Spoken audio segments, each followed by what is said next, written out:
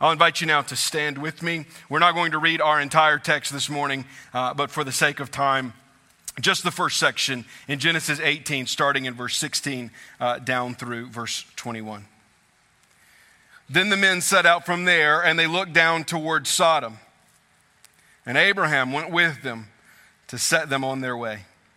The Lord said, "Shall I hide from Abraham what I am about to do?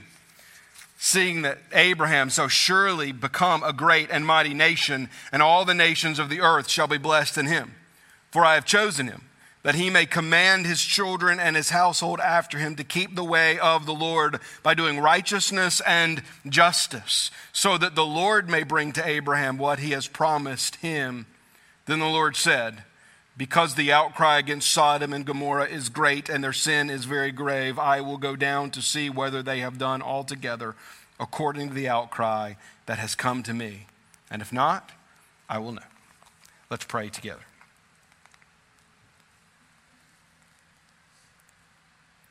Father, as we open your word together this morning, would you speak to us, we pray? Would we recognize that this is the word of God, written so that we might believe? Help us to believe today. As we have as a nation celebrated Thanksgiving and we now turn into the Advent season, we do recognize that this text is somewhat unique. May not initially draw us to either one of those ideas, thanksgiving or hope. But it is there. Help us to see it, we pray. In Jesus' name, amen. You may be seated. This morning's sermon is entitled Fierce Judgment. And we do see the fierce judgment of the Lord in chapters 18 and 19 against the wicked cities of Sodom and Gomorrah. However, of all the events in Genesis, this, an infamous one, may be one of the most well-known in all of the 50 chapters. It is likely the one we most often run the risk of missing the forest for the trees. We become so fixated on the Lord's fierce judgment of Sodom and Gomorrah that we fail to really see the reason this account is in the Genesis narrative. Yes, this morning we will see the fierce judgment of the Lord in this story. It's why I have entitled the sermon Fierce Judgment. But this is not new. If you have been here since the beginning of this series in Genesis, you know we have seen the judgment of God on multiple occasions. We saw it in Genesis 3 as Adam and Eve were removed from the garden, cursed with death for sinning one time against God. In Genesis 4, we saw the banishment and the curse of Cain after he killed his brother Abel. In Genesis 7, the fierce judgment of God flooded the earth, saving only one family. In Genesis 11, God confused the languages and spread out the peoples of the earth across the face of the world due to their arrogance and disobedience. So the pattern of God judging sin is not new to readers of Genesis. But what we run the risk of missing this morning by only focusing on God's judgment against these wicked twin cities is the other actions of both God and man that are in this text to instruct us. This week we celebrated Thanksgiving, and today we lit the first Advent candle, the candle of hope. And at first glance, you may not think that this passage has anything to do with either of those.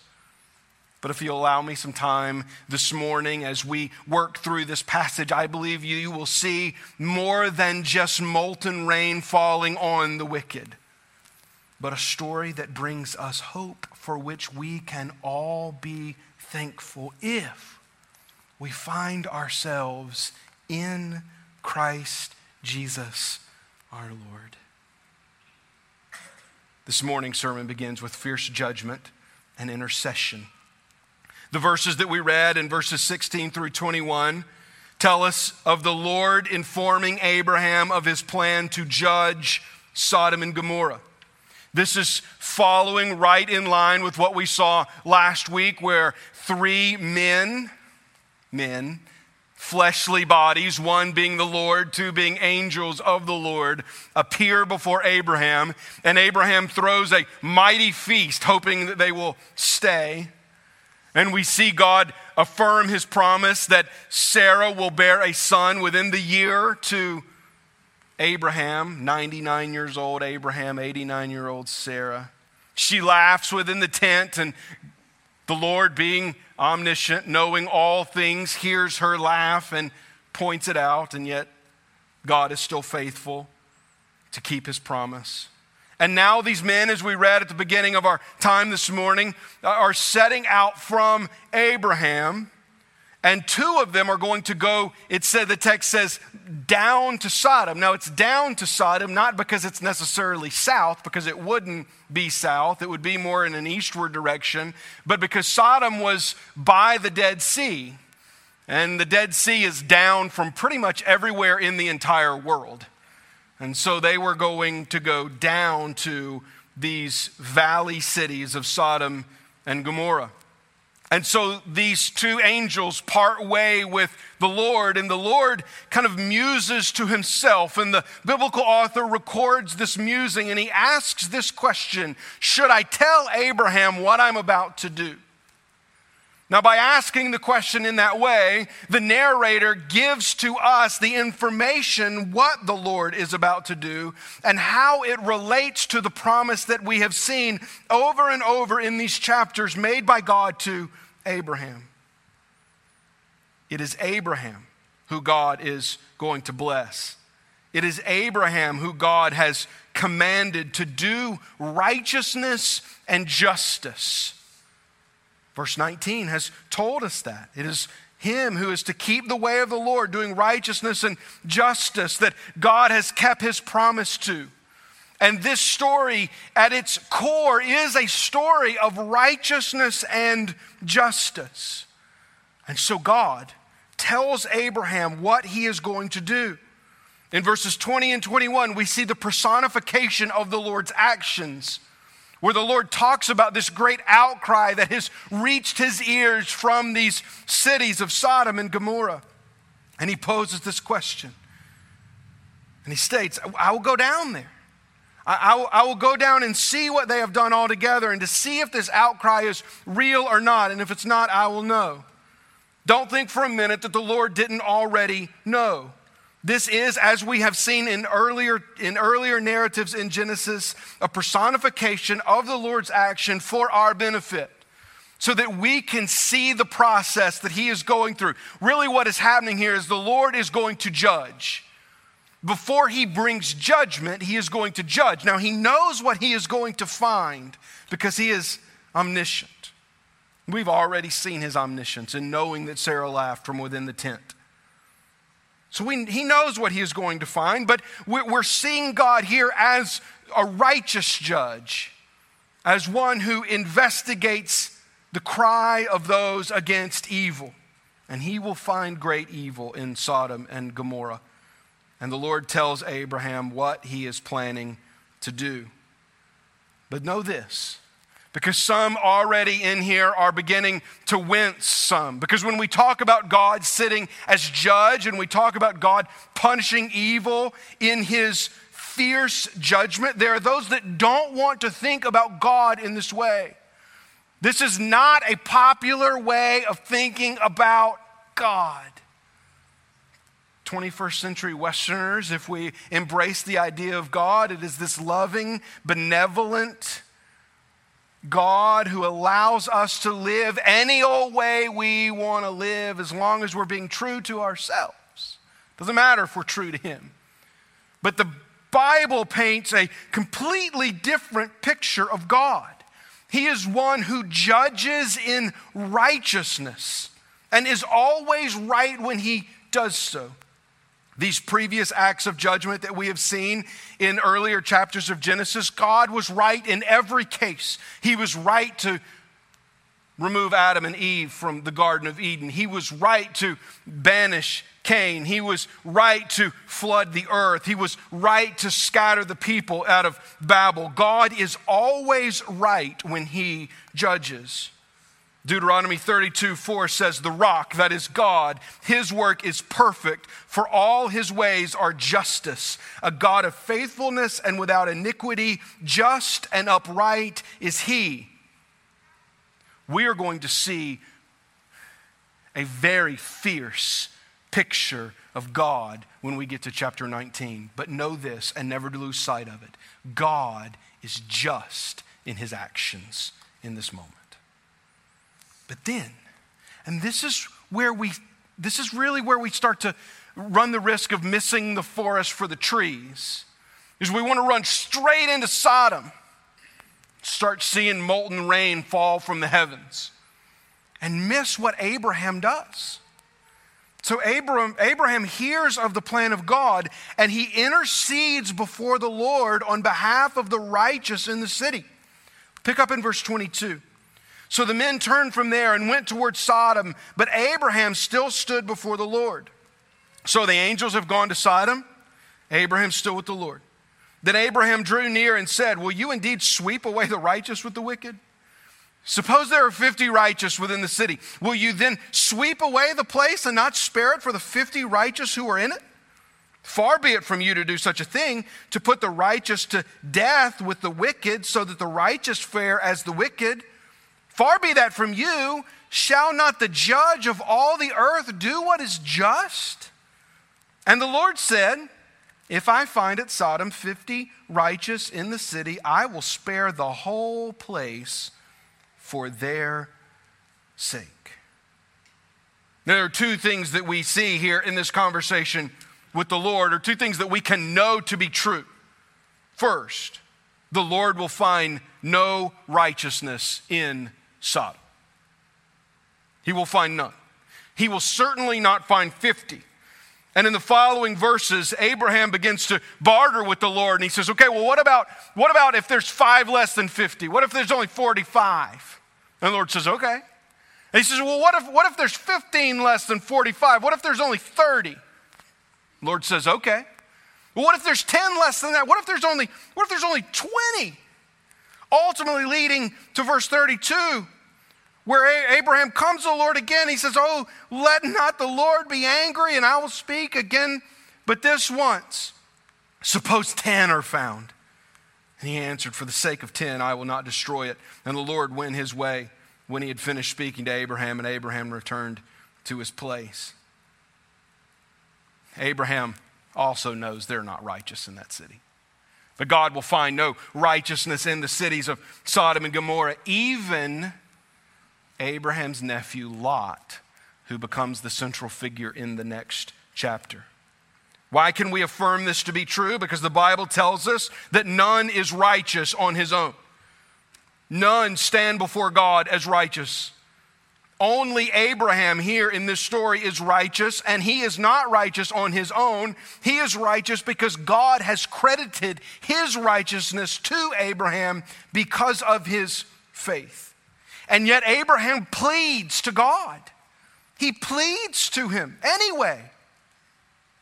He says, "Oh God, surely if you find some righteousness in the city, you will not do this 50 and 45 and 30 and 20 and 10. Oh God, will you save them?" If we were to move from Genesis 18 into Genesis 19 and move quickly into the judgment of Sodom and miss this, we would miss an example that all of us should follow out of this text. A question that all of us should ask: how often do I plead before the Lord for those who are under his judgment? How often do I go to the Lord and say, "Oh God, would you save people?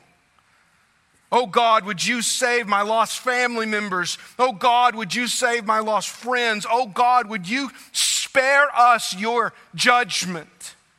Would you spare them, God?" Knowing they deserve it, And Abraham knows that Sodom deserves the judgment of God. He's already interacted in a previous chapter with the king of Sodom. And Abraham says, I'm not going to take anything from you. He says all the way down to a shoelace. I don't want people to think I took anything from you. Abraham knows the wickedness of these people. He's lived now for nearly an entire generation in their land. He knows who they are, and yet he pleads on their behalf anyway.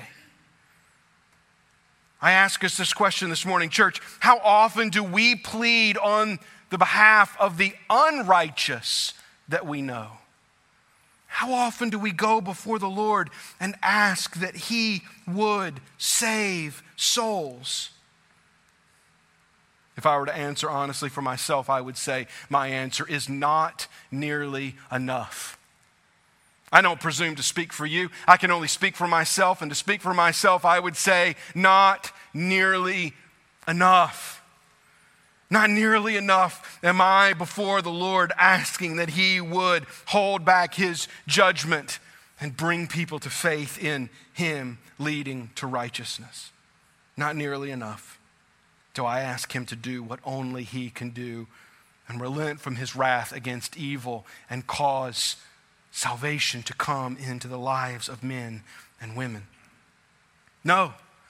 Far too often, the position of the modern church is not one on our face before the Lord asking that He would relent, but our position is one of gloating when we see the wicked punished. Even though we're warned in the scriptures in Proverbs 24 to not rejoice when our enemy falls, we so often do the exact opposite. We actually are proud about it. We brag about it online, and we hope for the day that our enemies will be judged. And when we see any small little thing happen in their lives, we say, see, that's why they get what they get. Oh, church, let us repent.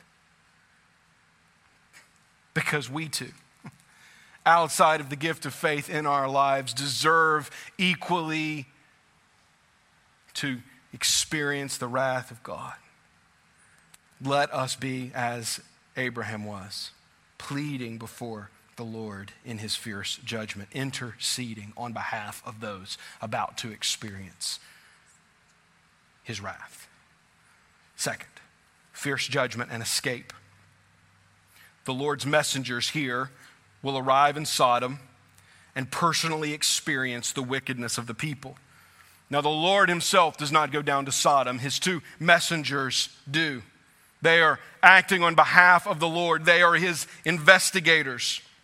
And in the first 4 verses, we're told that the angels come to Sodom, and Lot, following in a very similar pattern to Abraham, offers them hospitality, and yet they refuse it. And they say, we're going to sleep out in the square. We're going to sleep out in the open. We didn't come here to eat in your house, Lot. We came here to see what the Lord sent us to see. And we pick up in verse 4. But before they lay down, the men of the city, the men of Sodom, both young and old, all the people to the last man surrounded the house. Now, verse 4 is an inclusive verse, meaning the prevalence of wickedness in this city was great. That's why it says, young, old, all, everyone has come. Verse 5, and they called to Lot, where are the men who came to you tonight? Bring them out to us that we may know them. Lot went out to the man at the entrance, shut the door after him, and said, I beg you, my brothers, do not act so wickedly. Behold, I have 2 daughters who have not known any man. Let me bring them out to you, and do to them as you please. Only do nothing to these men, for they have come under the shelter of my roof. So here we see what the great sin of Sodom is. Were there more than one sin in Sodom? Surely. Just as there are a multitude of sins in every culture and in every place that has embraced wickedness, there were probably many, many sins in Sodom. But the one that defined this city is clear to see in this text. These men have come to have sexual relations with the visitors in Lot's house. And Lot knows it. he knows what is going to happen. He has lived in this city for some time now. He knows what his culture has embraced. And he even warned them not to go, but to stay in his house. And yet here they are surrounded. And the word in the original language that is translated surrounded means surrounded with evil intent. It is always used when the intent is evil. And the intent here is certainly evil. They've surrounded the house. Bring them out to us, they say. And Lot, seeking to somehow rectify this situation from a parent's perspective, only makes it far worse. I have these two daughters who we see later in the text are actually engaged, but had not yet consummated their marriage. So engaged adult daughters who have never had sexual relations with a man. Here, take my daughters instead. Oh, the sin of Sodom is great.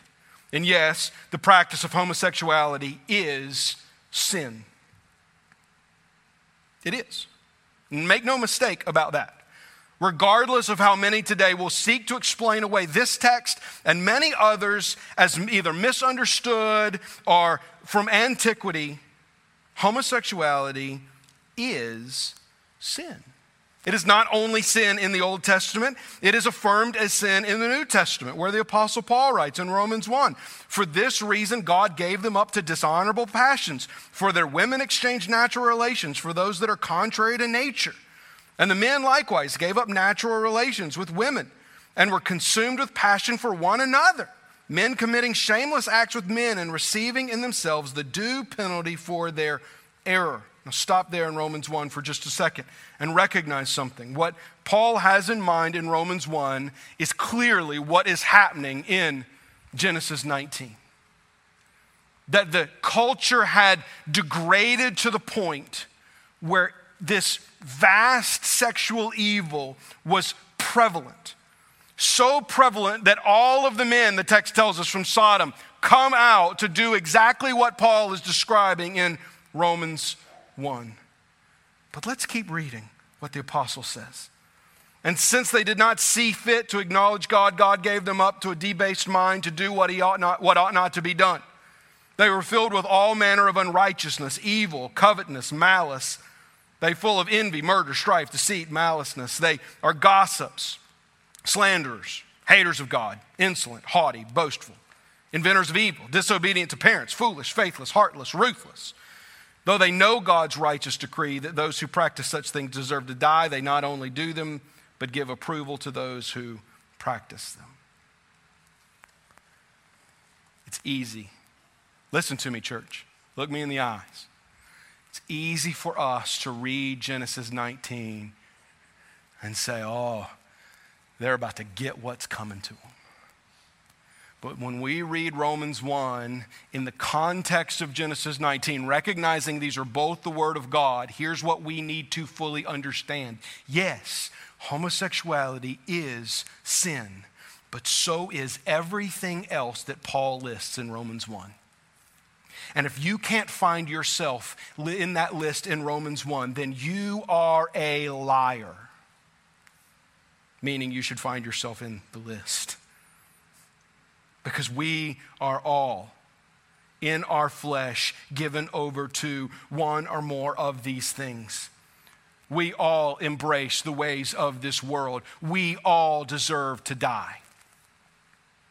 Now, the specific sin here in Genesis 19 is clear, and it is an abomination before the Lord. But lest we stand up on our pedestal and say, well, because they sin differently than us, God is right to condemn them and shouldn't condemn me. Let us all recognize that if it were not for the grace of God, we are all Sodom and Gomorrah, all deserving the full wrath of God for our wickedness. And yet in the midst of this wickedness, the Lord shows mercy to Lot and provides a means of escape. In verses 9 through 14, the people press even further against the house, not wanting to take Lot's daughters. No, they want these visitors.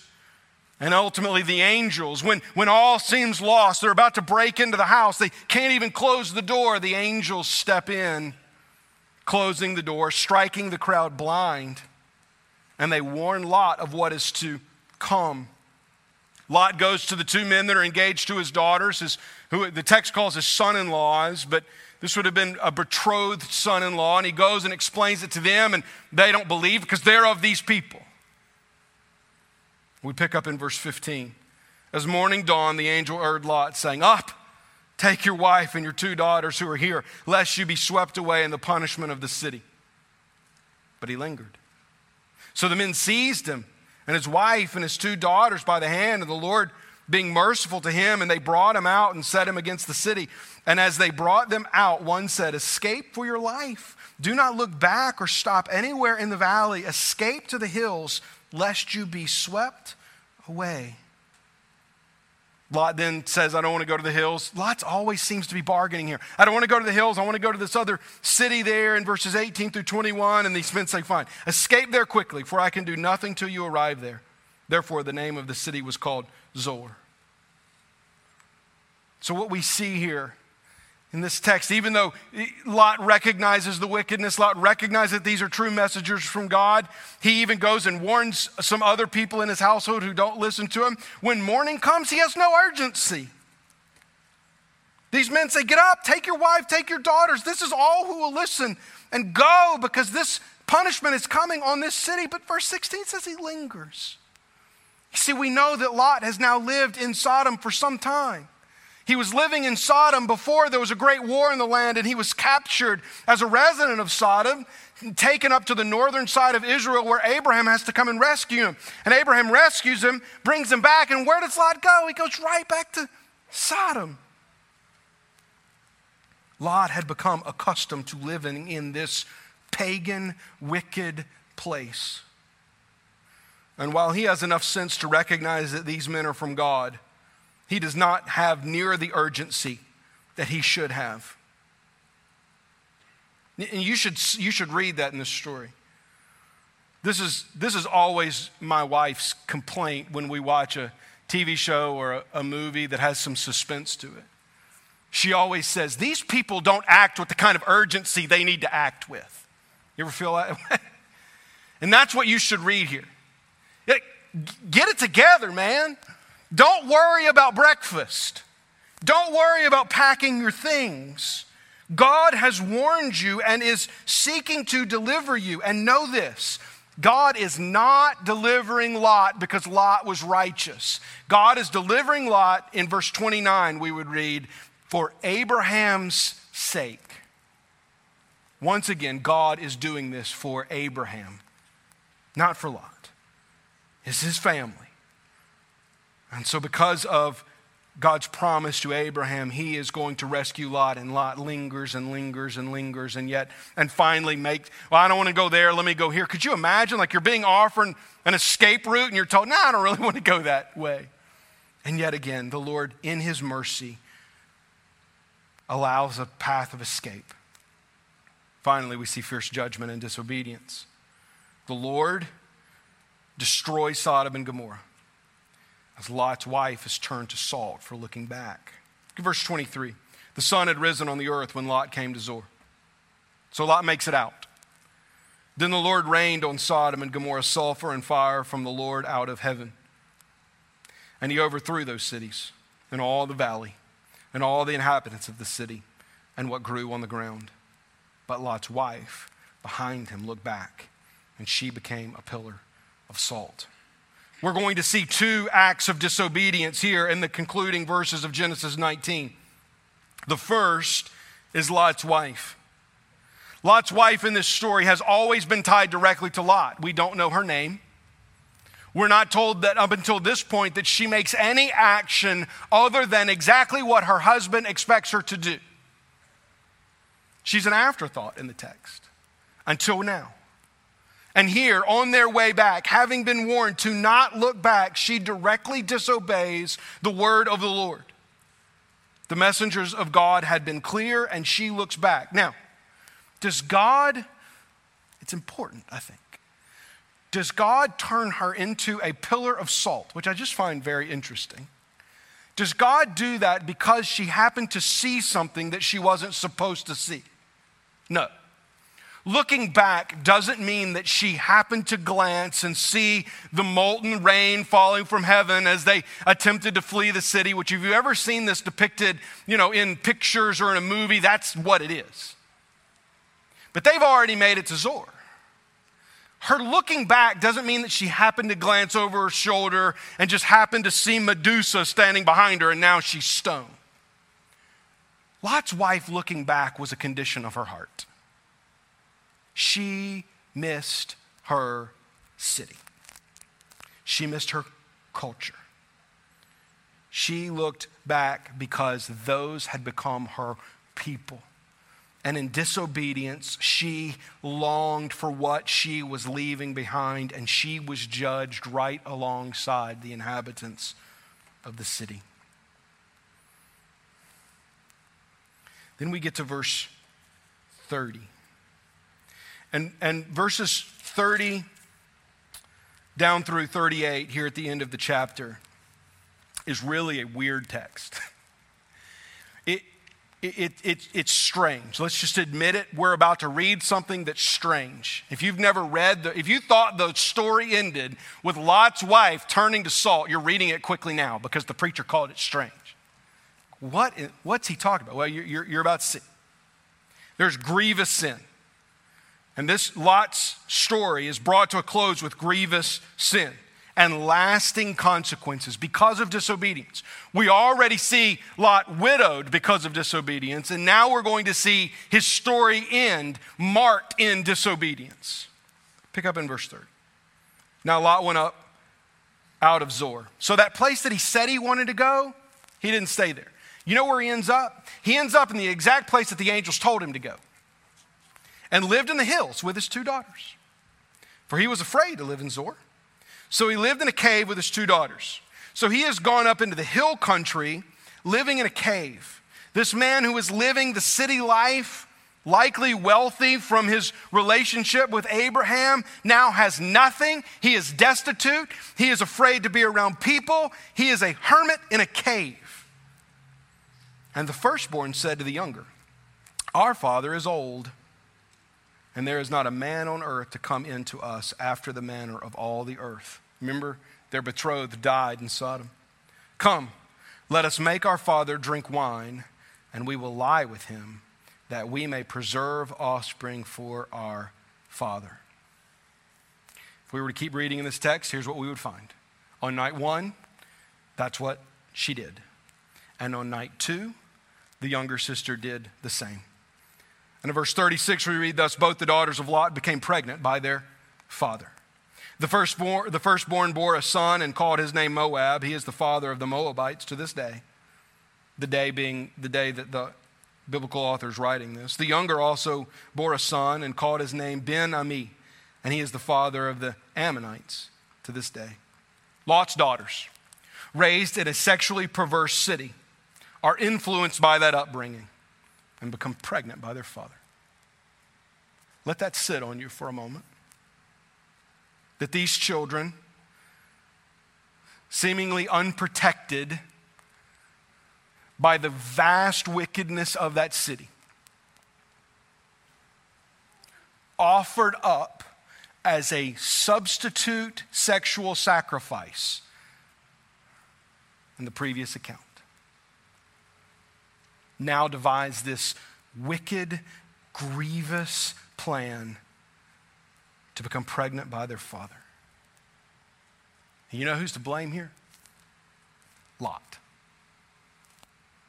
Lot is the one that we should blame. Yes, these adult women have chosen very poorly. But they have chosen very poorly because they were given a very poor example. Both their mother and father showed them disobedience before the Lord, and now they have also disobeyed, and that disobedience has long-lasting consequences. When the people of the Lord, hundreds of years later, finally freed out of Egypt, and they begin to go into the promised land, there are 2 very specific people groups that do not help them. Do you know who they are? The Ammonites and the Moabites. In Deuteronomy 23, we read, "No Ammonite or Moabite may enter the assembly of the Lord, even to the 10th generation. None of them may enter the assembly of the Lord forever, because they did not meet you with bread and with water on the way when you came out of Egypt, and because they hired against you Balaam, the son of Beor, from Pethor of Mesopotamia to curse you. But the Lord your God would not listen to Balaam. Instead, the Lord your God turned the curse into a blessing for you. Because the Lord your God loved you, you shall not seek their peace or their prosperity all your days forever. Conceived in wickedness in that cave were two sons who would become the father of the Ammonites and the Moabites, who would be enemies of the Lord generations later. The long-lasting effects of disobedience should not be overlooked. So what? In Jesus, we find access to the Father to intercede for the lost, escape from the judgment of God, and a call to persevere in righteousness. Go back to how I started this. I know this has been heavy. Go back to how I started this morning. We've just celebrated Thanksgiving. We're in the first Sunday of Advent, lighting the candle of hope. And it seems as if this is not a story to be thankful for at all. It seems as if there is no hope. The city destroyed, Lot's life ruined, his daughters beginning their families in sin with their father. Where is their hope? The hope, church family, is in Jesus. The hope that we find in him is one that we have eternal thanksgiving for. And here's what that hope gives us. It gives us, out of this story, we recognize it gives us three things. The first is the right to go before God, just as Abraham did, and plead to him that he save people. In Hebrews chapter 4, we read, therefore, since we have a great high priest who has passed through the heavens, Jesus, the Son of God, let us hold fast to our confession. Therefore, let us approach the throne of grace with boldness so that we may receive mercy and find grace to help us in time of need. It seemed awful bold of Abraham in chapter 18 to keep going back before the Lord and saying, okay, what about 5 less? Or what about 10 less? What about 15 less? Or what if you just find 10? Oh God, it seemed kind of bold of him. We have that same access to God today through Jesus. I would say we have better access to God than even Abraham did, and he was standing beside God in the flesh. But we, being saved now through Jesus Christ, having the curtain torn in two, have direct access to God by a great high priest who allows us to come to God with boldness and intercede on behalf of those who are lost. Church family, will we do so? Will we do so? What a better time to think about that than Christmas. Over the next 4 weeks, people in our culture are going to be thinking about Jesus without knowing they're thinking about Jesus. Your friends and family are going to be thinking about Jesus. What better time than in a pandemic? Everyone's faced with this idea of death right now. What better time to offer them the hope of Christ through intercession before God? Oh, will we plead for the salvation of souls? But that's not the only hope we find here. We find personal hope in the story of Lot. Lot escaped Sodom because of Abraham. And we escape the judgment of God because of Jesus. Is there anything greater that we could have thanksgiving for this morning? Is there any greater hope than we could think this morning? That Jesus has provided for us a way to escape the judgment of God. And remember, the judgment of God is always just. And if he were to judge me in my sin, he would be right to do so. But because he has offered salvation to us through Jesus, we have a means of escape. And the judgment of God is coming. We so often act just like Lot. We wake up on the morning of judgment and we cook our breakfast. We tarry.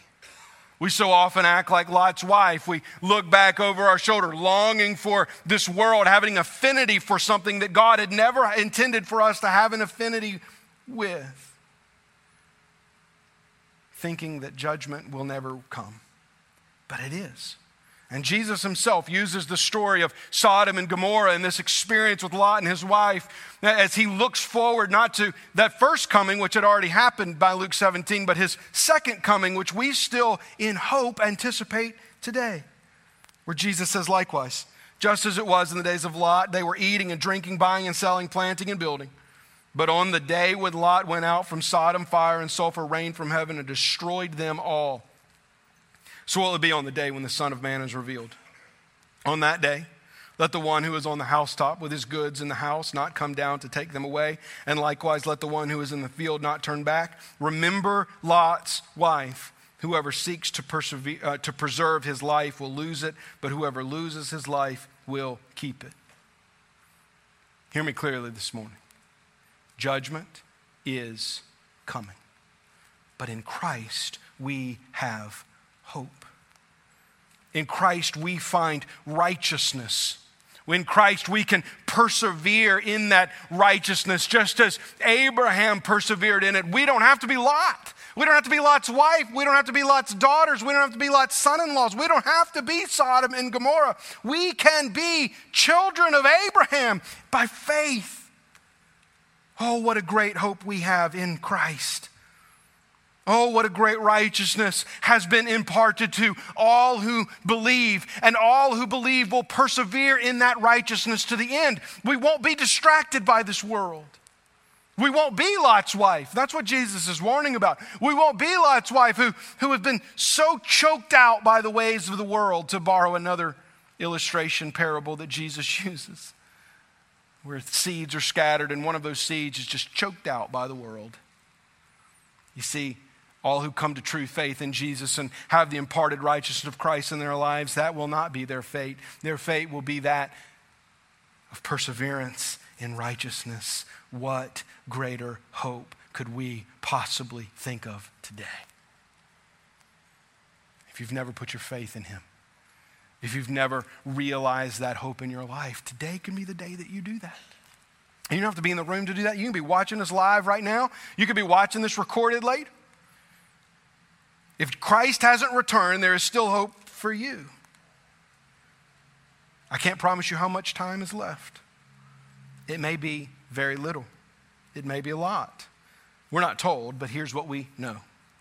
Jesus died in your place, offering salvation and forgiveness to you, that if you will only believe, you too can find hope in him and have righteousness everlasting, not from yourself, but from him. And you too can escape the judgment of God and persevere in this world and into eternal life with him if you will only turn to him and believe. Will you do that today? Will you trust in him? For the saved in the room who have already done that, will we make it our mission to see others come to the same saving knowledge of Jesus that we have come to? Will we dedicate ourselves to praying? We started last year a program here called Who's Your One? I'm going to talk more about this on the first Sunday of the new year, but I can't pass it by today. Have you been praying for your one? Or did coronavirus make you forget that there were lost people in your life? Have you been praying for that person in your life that you would say, I would desperately seek for God to step into their lives and save them? If you haven't thought about it in weeks or even months, it's all right. Think about it today. Pray. Ask God to do what only he can do. Because we recognize this, the greatest hope that we could ever offer to anyone is the hope of escape found in Jesus. Let's pray. Oh God, thank you. Thank you for your redeeming work in our lives. Thank you, God, that you make us new in Christ. We recognize that you are a just God who will judge the earth. But through Jesus, you provide a way for us to escape that. Let us flee without looking back, we pray. We ask this in Jesus' name. Amen.